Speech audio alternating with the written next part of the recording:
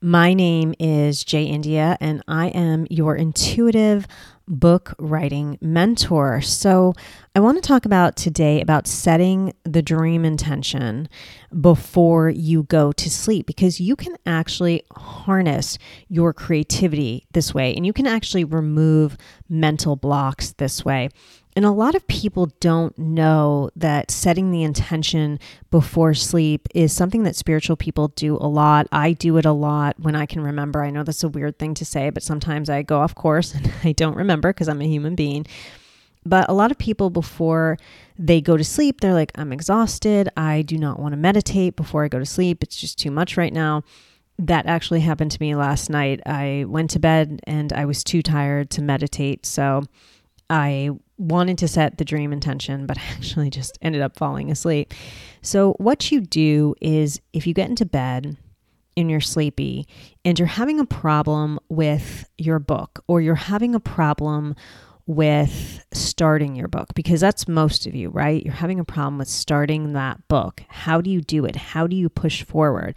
I want you tonight to get into bed and say out loud, if you can. If that's too weird and you have a spouse or a partner next to you or someone next to you, don't do that. You can just say it in your head. There's nothing wrong with that. And you just set that dream intention and say, Spirit, Source, I would like to know how to start my book. Can you give me an idea? Can you give me an image? Can you give me a word? Can you give me a dream? Can you give me something just to start my book? You can also ask for inspiration through either a spirit guide, or you can ask for author inspiration, meaning my favorite author is J.D. Salinger, who wrote Catcher in the Rye. Now, J.D. Salinger is a questionable human being, or he was. So I wouldn't want to pick up his energy. I would want to pick up only his writing energy, if that makes sense.